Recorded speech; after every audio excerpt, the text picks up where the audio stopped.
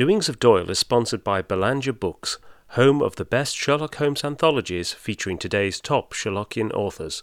Belanger Books is the only authorised publisher of Solar Ponds mysteries, continuing the Sherlock Holmes legacy into the 21st century. Visit them today at belangerbooks.com.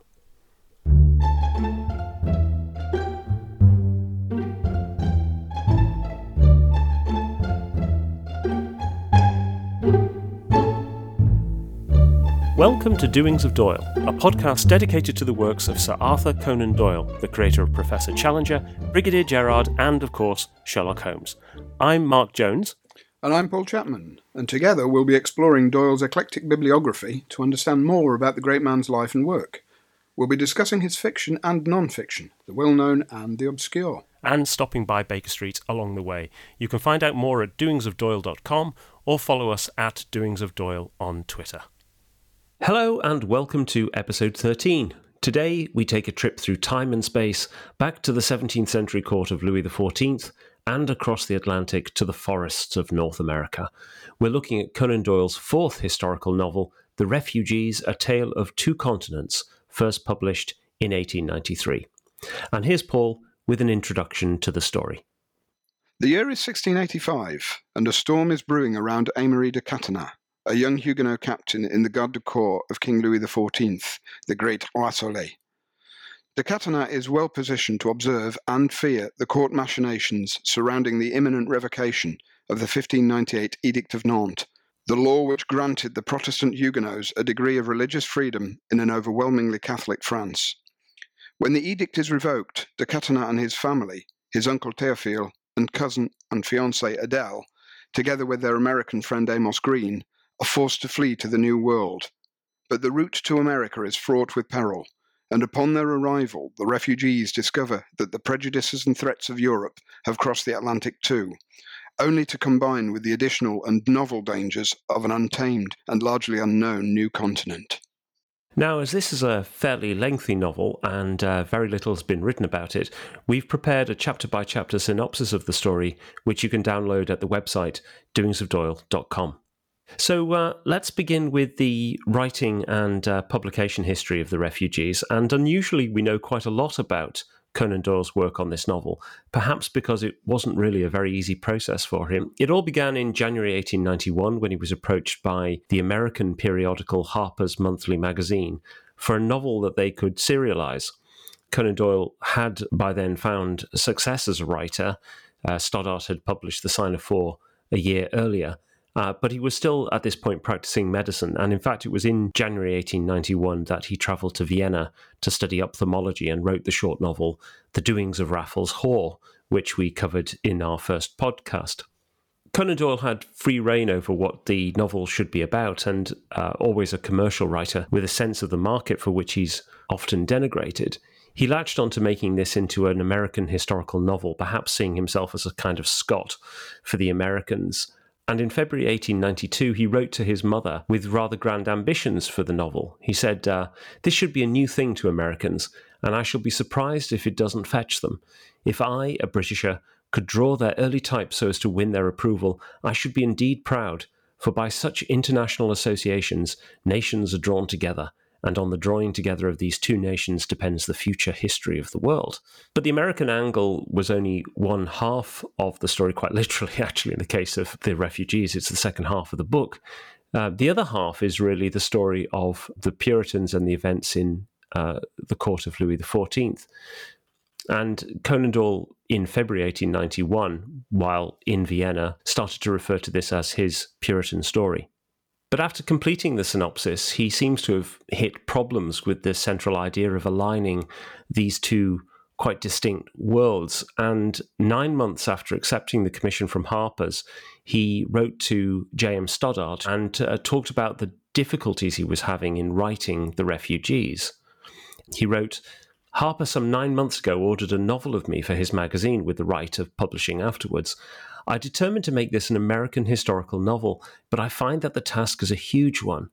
There is, I find, more colour in the early Canadian annals than in those of the States, where the difficulties were rather with soil and climate, and such small fry as pequods and Narragansetts rather than with such scourges as nearly swept the French settlements out of existence.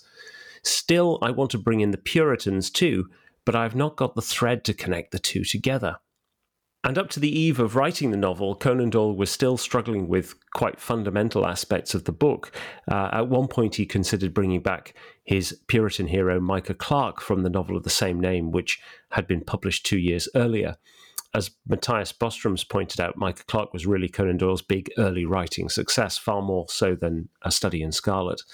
And given that it's set during the 1685 Monmouth Rebellion in England, one can see why Conan Doyle was tempted by the idea, but in the event, he decided against it.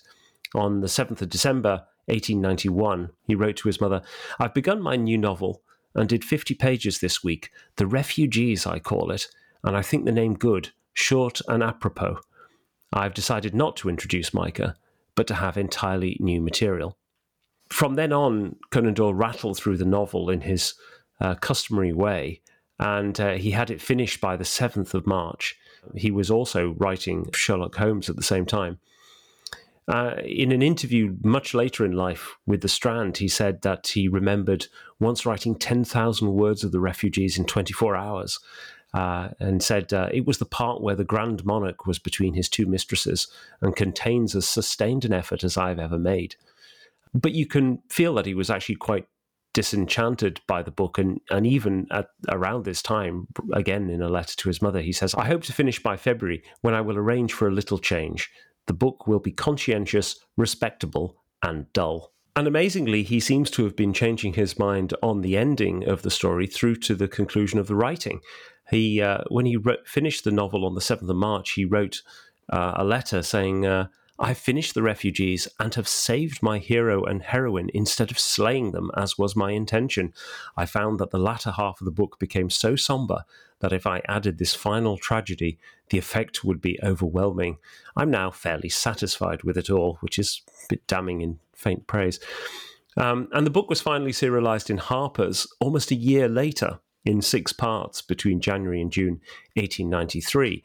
That delay probably worked well for Harper's, because by then The Adventures of Sherlock Holmes had been published in America, and The Memoirs was just being serialized, so Conan Doyle's stock was high. In the UK, it came out as a 3-volume edition by Longmans in May 1893, and a single-volume edition in July. And the novel remained in print for a very long time, though Conan Doyle was never entirely happy with it. Now, this is the first of Conan Doyle's historical novels that we have looked at, and you really get a sense of how he goes about treating history with ordinary characters set against the great stage of historical events. Yeah, you look at his main character here, Aimeri de Catinat. He's a junior officer in the Garde du Corps, yet he's also a Huguenot. So he's able to watch Louis and the court at their day-to-day activities, but the fact that he's there as a Huguenot officer also shows, the degree of tolerance which existed at this point, and this is about to be disrupted. He's actually watching the court and the machinations that are going to lead up to the revocation of the Edict of Nantes. And it's going to lead to his own professional destruction. He's seeing this happen. Now, something on the background, the Edict of Nantes was enacted in 1598 by King Henri IV. And France had suffered dreadfully throughout the 16th century with the wars of religion between the Protestants and the Catholics. Henri himself had been a great Protestant hero, converted to Catholicism in 1593 before he became King of France, and then enacted the Edict of Nantes to allow the Huguenots, the Protestants, a certain degree of freedom of religion. It certainly didn't allow them all the rights, and the Catholic majority still retained control of France. But it allowed for characters like Aimeri de Catinat to reach the position they're at. So he's here in the background just watching as his life is about to fall to pieces. As the scheming Catholic ministers and prelates press on Louis XIV, who himself isn't a Catholic zealot, but feels pressured into revoking the edict. And incidentally, Henri IV was assassinated by the Catholic fanatic Francois Ravaillac in 1610. And Ravaillac features as one of the heroes of the anarchists and revolutionaries in Doyle's short story An Exciting Christmas Eve, which we covered in episode 9. And we know Conan Doyle took his research very seriously. He described in that Strand interview I mentioned earlier about how he constructed notebooks where he would draw together details thematically about characters and places and events. And some of those notebooks survive. We mentioned one of them with Cliff Goldfarb. And we know quite a bit about his historical sources for the refugees because he listed some of them at the end of the book edition. And there are 3 sources in particular. The first is Julia Pardoe's Louis XIV and the Court of France in the 17th century, which is a multi-volume work that came out in 1847, and it's immensely rich in detail and draws on memoirs and letters. There's also Dollinger's Historical Studies in European History, which came out in translation in 1890, just as he will have been, considering this might have been fresh in his mind. And within that book, the last study is entitled The Most Influential Woman in French History, and it's a discourse on Madame de Maintenon, who is central to the first half of the novel. And in fact, Dollinger's real case was that Madame de Maintenon had been undermined in the historiography and deserved greater respect and credit for Louis XIV's later years and the decisions made at that time. And in fact, Conan Doyle's Louis XIV and Madame de Maintenon are very similar to that of Dollinger's. And then the final source that is worth mentioning is Francis Parkman's France and England in North America, published in 7 volumes between 1865 and 1892.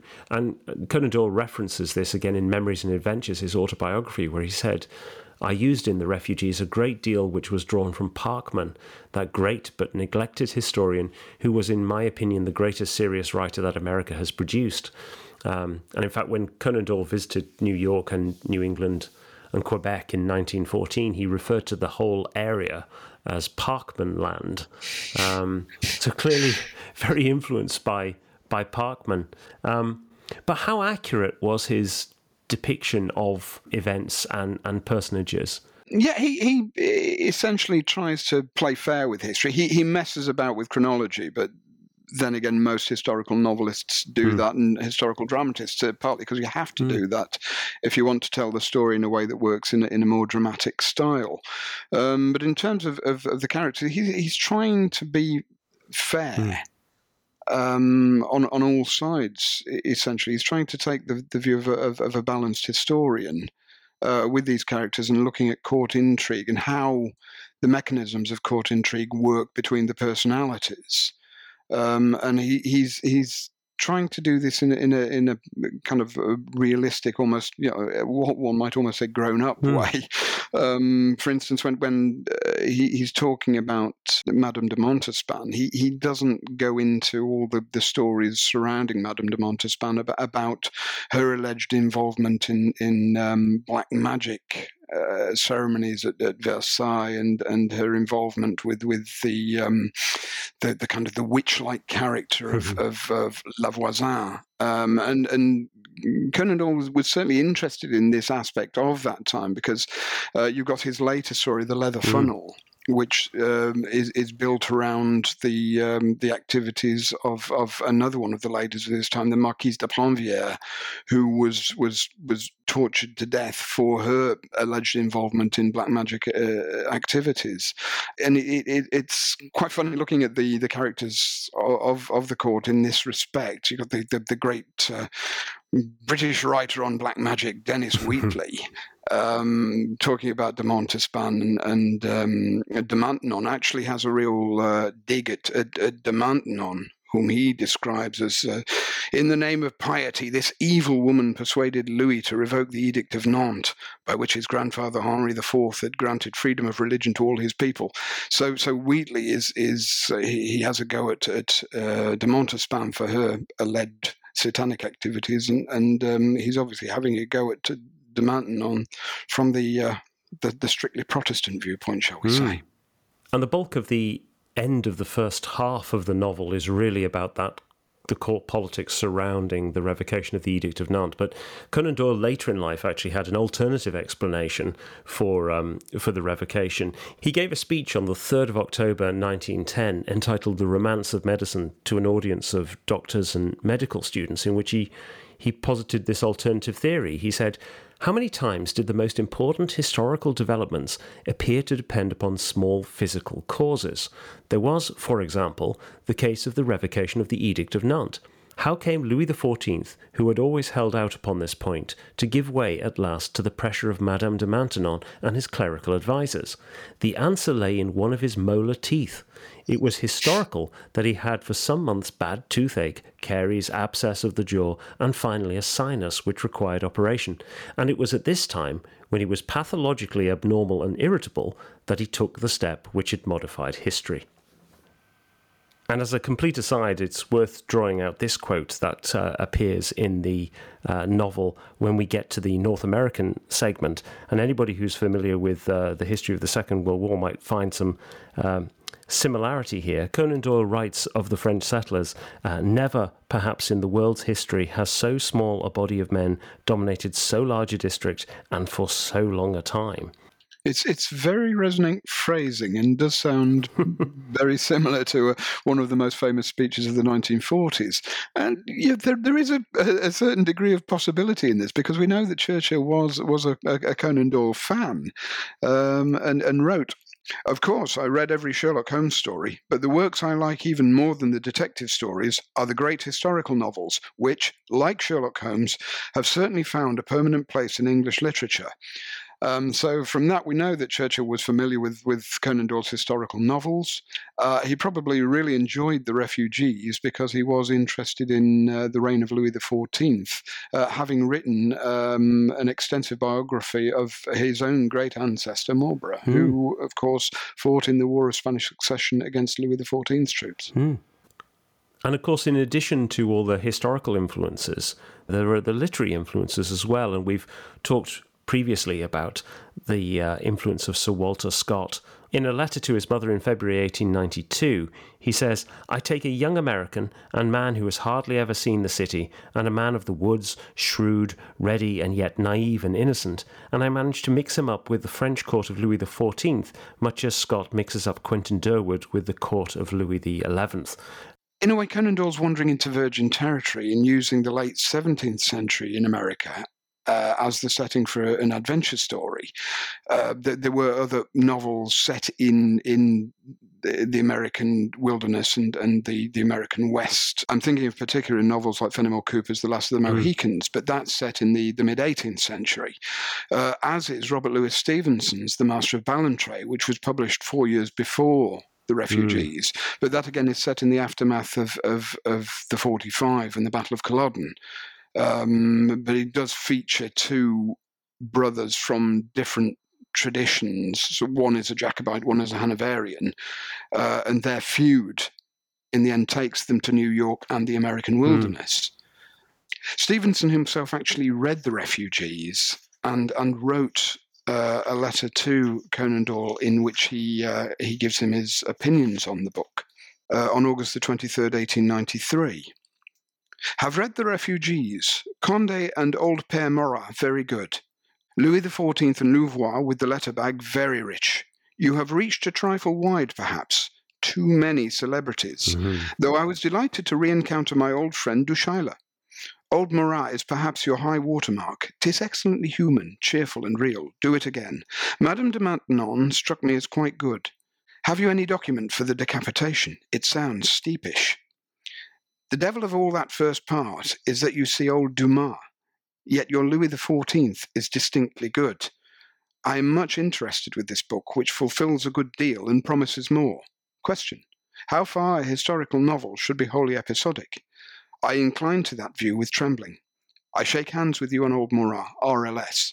And of course, Stevenson here is also making a very pertinent reference to the influence of Alexandre Dumas père on Conan Doyle's writing, and this is where the 17th century element does come in. But Dumas is writing about France rather than America at that time. So the American element is where Conan Doyle is really striking out into newer territory. And it's interesting to think about Dumas and the context of the adventure story set in the 17th century, because we know that Conan Doyle had been reading The Three Musketeers in late 1888. And he puts in a letter to his mother that he had been reading The Three Musketeers, which I think is most excellent and quite what the historical novel should be, and then makes the interesting comment, with history quite subservient to the romance. So even given his fidelity to certainly the characters of history, if not the letter and chronology of history, he still feels with these sort of stories that you must appeal to the reader who likes a damn good story. Yes, he does make that point about historical accuracy versus boy's own adventure in another letter. And another literary influence that it's worth referencing at this point is Captain Mayne Reid, who Conan Doyle said was his favourite author when he was growing up. And in Memories and Adventures, Conan Doyle says that his favourite book as a child was Mayne Reid's The Scalp Hunters, which is a very lurid depiction, as the title suggests, of the American West, and with plenty of cowboys and Indian shenanigans. And at the other end of the literary scale, we have another great influence on the refugees in the form of The Scarlet Letter by Nathaniel Hawthorne, which we know from one of Conan Doyle's notebooks he was reading as part of the research process for his own novel. Conan Doyle had a rather ambivalent attitude towards Nathaniel Hawthorne, and seems to have found his work rather gloomy and difficult. He says in Through the Magic Door, Nathaniel Hawthorne never appealed in the highest degree to me. The fault, I am sure, is my own, but I always seemed to crave stronger fare than he gave me. It was too subtle, too elusive for effect. So it's interesting that he's looking at the Scarlet Letter, which is set in one Puritan community in New England, and is a very small scale story, that he's using that to influence this novel of his own with this great adventurous wide scope. And it's interesting what you say there about Conan Doyle being interested in the large sweep of history, because by the time we get to the second half of the novel, he's largely liberated of that, and he can be a lot more flexible in his approach. He can use the setting of North America to tell quite a different story. And it becomes much more of a sort of boy's own adventure. It becomes sort of cowboys and Indians, for want of a better term. And it really is pure escapism in the second half. But it's also quite problematic, I think, for modern readers. And that's because Conan Doyle goes into a great deal of detail about the problems that the French settlers were having with the Iroquois, and his depiction of the Iroquois is extremely stereotypical by modern day standards. It's interesting in this respect that Francis Parkman was his primary source for the North American section, because while Parkman is still well read and well regarded, it is somewhat notorious for the depictions of Native Americans and its somewhat negative view of the French and Roman Catholicism more broadly. Parkman held the contemporary view that the white settlers defeated the savage natives, and the big problem is that Parkman dehumanizes the Native Americans and puts across the idea that they're more of a primitive stage of human evolution. And to some extent, Conan Doyle does exactly the same. Interestingly, if you go back to the work of Mayne Reid and to The Scalp Hunters, which came out in 1851, it's a much more varied and diverse view of the tribes, and their depiction is far more complex in that story. There's respect for the Delawares, and there are tribes that are depicted as being highly intelligent and peaceful, while you also have the more aggressive Apaches and Navajos. There has been some statement that Conan Doyle did come in for criticism for his depiction of the Native Americans in the reviews, but I have to say I haven't been able to find any evidence of that directly. And on that point, it's quite interesting as well that Conan Doyle, for a British writer, almost seems to side with the French view of the period, which had the attitude that it was the British who were really pushing these tribes on to attack French settlers. And he has a quote in The Refugees, which is, there was peace between England and France at present, though feeling ran high between Canada and New York, the French believing, and with some justice, that the English colonists were whooping on the demons who attacked them. So again, you've got the Indian characterized as demons. So you've got that cultural prejudice which we've just been talking about. But he also makes a point when the refugees encounter the notorious Indian brown moose. He is carrying a musket which is English and marked London. Now, of course, he could have picked that off the body of a British soldier, but the implication really here is that the British were supplying the Indians with muskets. And the character who makes that discovery of the rifle is a new introduction into the story in the second half. Daniel Greysolon du Loup, who was a French explorer who came to North America at the age of 35 and explored the Great Lakes, encountering the Sioux and establishing trading posts. And there's some debate over whether du Loup pursued French interests or his own. He was actually put on trial back in France for that very question. But he was responsible for peacemaking efforts with many of the tribes in the area, and indeed dissuading the tribes from trading with the British. Again, more evidence of what you've just been talking about, Paul. And du Loup's appearance in the story is interesting in a couple of respects. I mean, the first is that he really does invigorate the second half of the story as a tracker and a trader with a deep knowledge of the territory and the peoples. And in that way, he's able to help orientate the European readers to the context.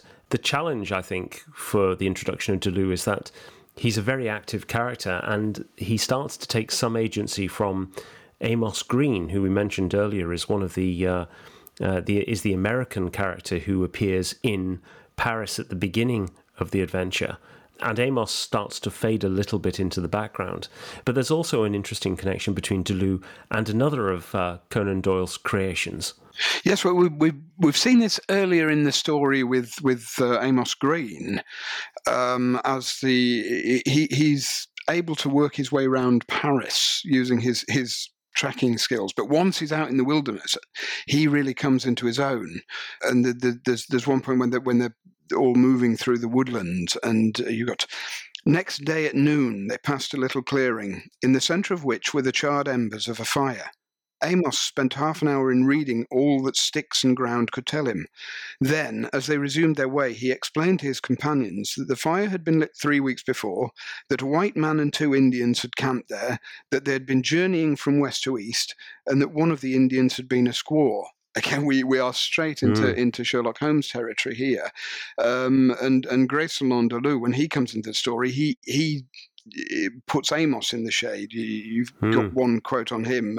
But du Loup was on his feet again in a moment and running up and down like a sleuth hound, noting 100 things which even Amos would have overlooked. So this is the idea of tracker and woodsman as detective. This idea would be taken one step further in 1911 by the writer Hesketh Pritchard, who came up with the detective November Joe, who is a woodsman detective. So it's all this all comes together. You've got the Sherlock Holmes approach meeting that of the woodsman and the tracker. And contemporary reviewers did spot the Sherlock Holmes connection. There's a review in the Westminster Budget from 9th of June 1893, which reads, "Of course the book would not be complete without a visit from Mr. Sherlock Holmes, and so in the 3rd volume we suddenly recognise once more his well-known face, disguised with all his ancient skill in the costume of a Red Indian.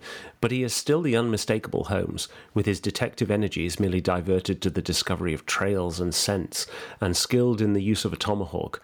And we have no doubt that by this time he has shaken off the alias of Duchut and returned to those famous rooms in Gower Street." So unfortunately the reviewer hasn't necessarily read The Refugees or Sherlock Holmes in great detail, but the point is made nevertheless. And there are some other Sherlockian connections with this story. I mentioned earlier that Conan Doyle was writing this novel while writing Sherlock Holmes. In fact, in Memories and Adventures, Conan Doyle says, "I was weary of inventing plots, and I set myself to do some work which would certainly be less remunerative, but would be more ambitious from a literary point of view. And if you look at the timing of the writing of The Refugees, he was writing this at about the same time as he wrote The Noble Bachelor. And there are lots of connections in The Noble Bachelor to The Refugees. The Noble Bachelor concerns the marriage of Lord St. Simon to an American, Miss Hattie Duran, who goes missing on their wedding day. And it transpires that Hattie was married in America to Francis Hay Moulton, who was believed to have been killed by Apaches, but in fact survived the attack and reappeared on the morning of the wedding. So there's the obvious connection to the Apache attack, but there are also a couple of other points. Earlier I mentioned Conan Doyle's ambitions for The Refugees as a book that would bring together the British and the American nations. And here in The Noble Bachelor we get a very famous line from Holmes. "It is always a joy to me to meet an American, Mr. Moulton, for I am one of those who believe that the folly of a monarch and the blundering of a minister in far-gone years will not prevent our children from being some day citizens of the same world-wide country under a flag which shall be a quartering of the Union Jack with the stars and stripes." And it's also likely that Lord St. Simon gets his name from Conan Doyle's historical research for The Refugees. One of the principal chroniclers of the French court of Louis XIV was the Duc de Saint-Simon. And we know that one of Conan Doyle's historical sources was Dollinger's Historical Studies, which roundly criticises Saint-Simon's character assassination of Madame de Maintenon. But perhaps the most interesting bleed across from The Refugees into the Sherlock Holmes canon is that Holmes himself is described as having the characteristics of a Native American. In The Crooked Man, Holmes is said to have that red Indian composure which had made so many regard him as a machine rather than a man, while in the Naval Treaty he had the utter immobility of countenance of a red Indian. Stereotypical stuff, to be sure, but it's interesting that these references appear in two stories that were written in the 6 months after completing The Refugees, and that after that there are no further references of this sort in the Sherlock Holmes stories. So that membrane between Conan Doyle's wider writing and his Sherlockian fiction is often paper thin, and you can see elements of The Refugees and The Noble Bachelor coming together.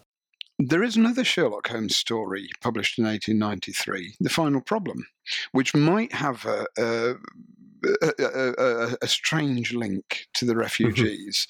When you think about the moment in The Final Problem, when Holmes and Watson are waiting at Canterbury Station, and Moriarty, hot on their trail, has commissioned a special train to follow them, and they see him in the wildness of his pursuit.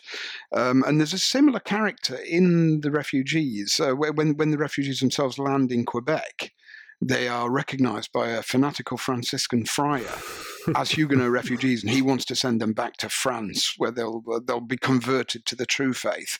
They escape, and he follows them indefatigably throughout their wanderings in the wilderness.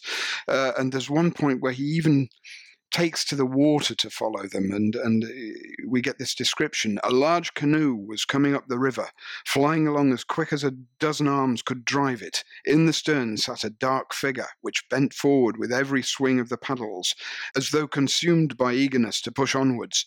Even at that distance, there was no mistaking it.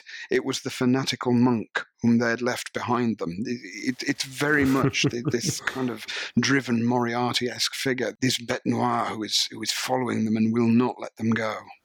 That's interesting, because, I mean, had Conan Doyle gone ahead with the original ending that the de Catinat were killed at the end of The Refugees, then perhaps that person could have indeed had even more shades of Moriarty about him. Yes, he might have gone to their deaths battling Franciscan friar.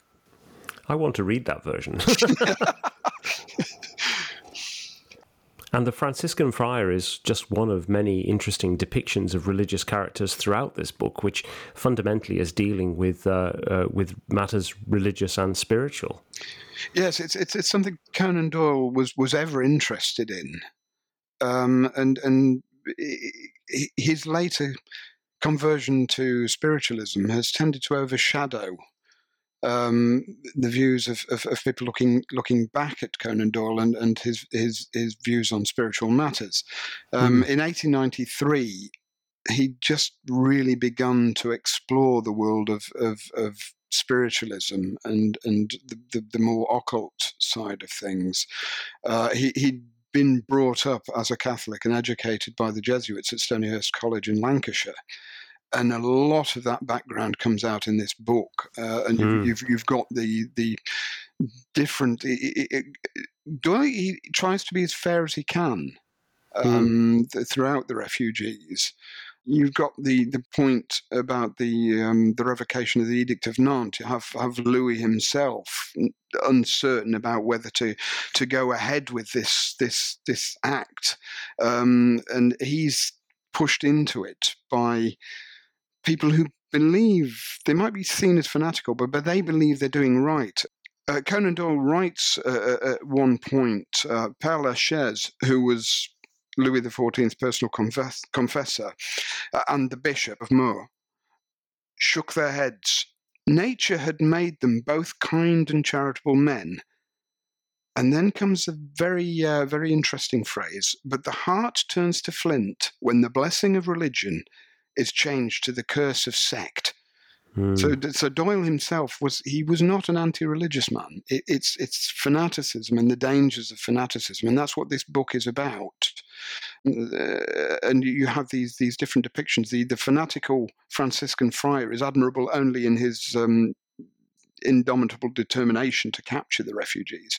We meet another Jesuit priest in the wilderness, Father Ignatius Morat, who is a genuinely saintly character. And this is the character Robert Louis Stevenson picked up on in the letter he wrote to Doyle. And this is the kind of figure that Doyle would have seen as a boy at Stonyhurst. And it's interesting, he calls the character Ignatius Morat. Presumably this is after the great Jesuit Saint Ignatius Loyola, but it's also one of Conan Doyle's given names was Ignatius.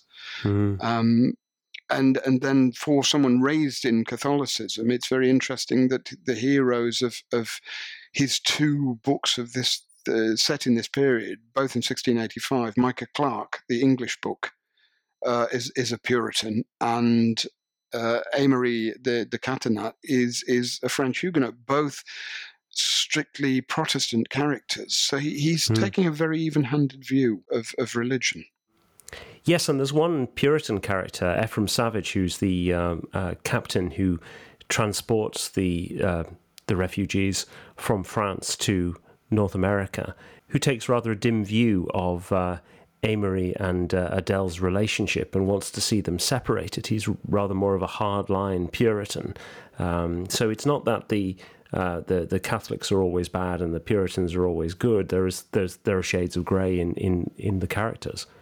Yeah, and Ephraim Savage could perhaps reflect Conan Doyle's reading of The Scarlet Letter, which is set within a very tight-knit Puritan community whose members essentially turn on each other. And the infighting and the prejudices that they had in Europe, they've brought over to the New World. The only character who is irredeemably evil in the whole novel is Abbé Duchesne, who appears only in one scene, but is a really fascinating inclusion. It's almost like Conan Doyle going back into his Gothic roots. Duchesne is described as an emaciated figure with white, fleshless arms, bent and screwed into fantastic shapes, the result of crucifixion and torture in Siam while working as a missionary.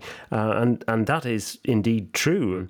At the end of Duchesne's scene, he is sent back to the Cevennes to carry word of the revocation of the Edict of Nantes to the Huguenots, or the Camisards as they were known locally. And over the following years, Duchesne tortured Huguenots in his home area. His harsh treatment of the Huguenots precipitated what's known as the War of the Camisards, which lasted on and off for 30 years.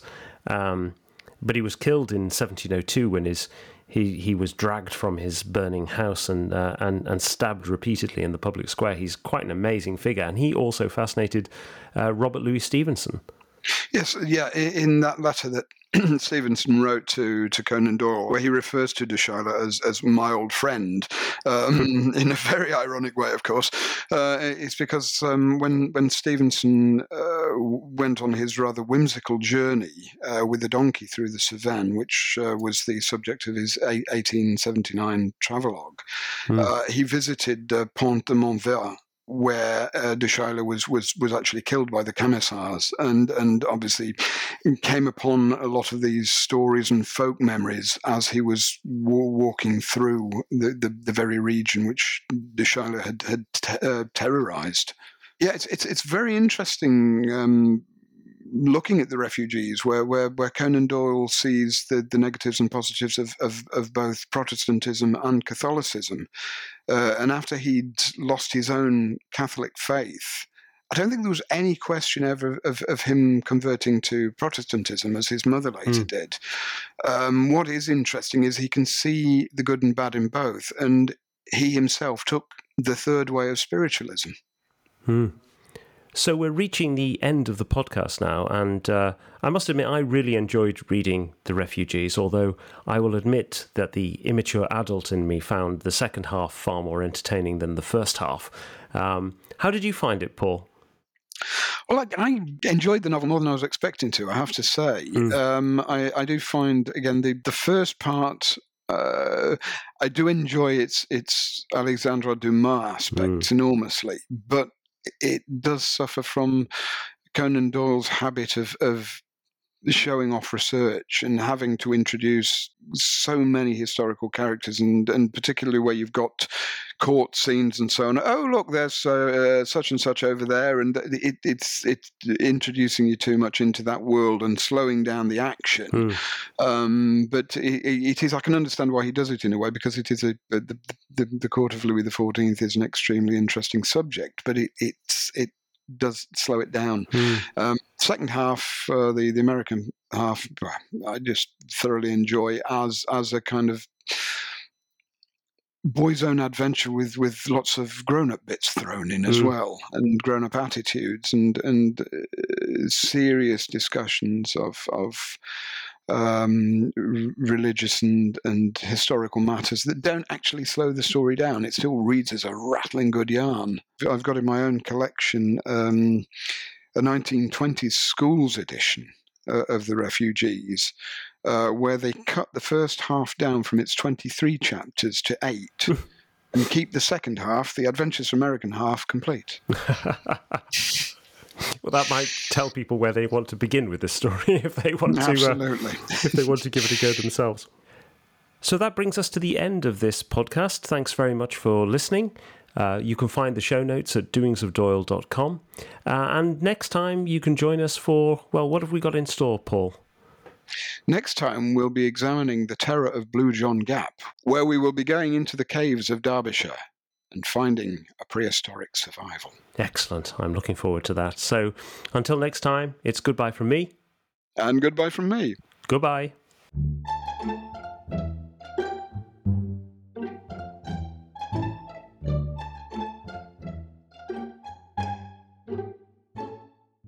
I mean, I love that. The fact that we can go from Mayne Reid to Nathaniel Hawthorne is brilliant. Only in this podcast. Hey, we've just had Dennis Bloody Wheatley. Dennis Wheatley as well. Oh, brilliant. Yes.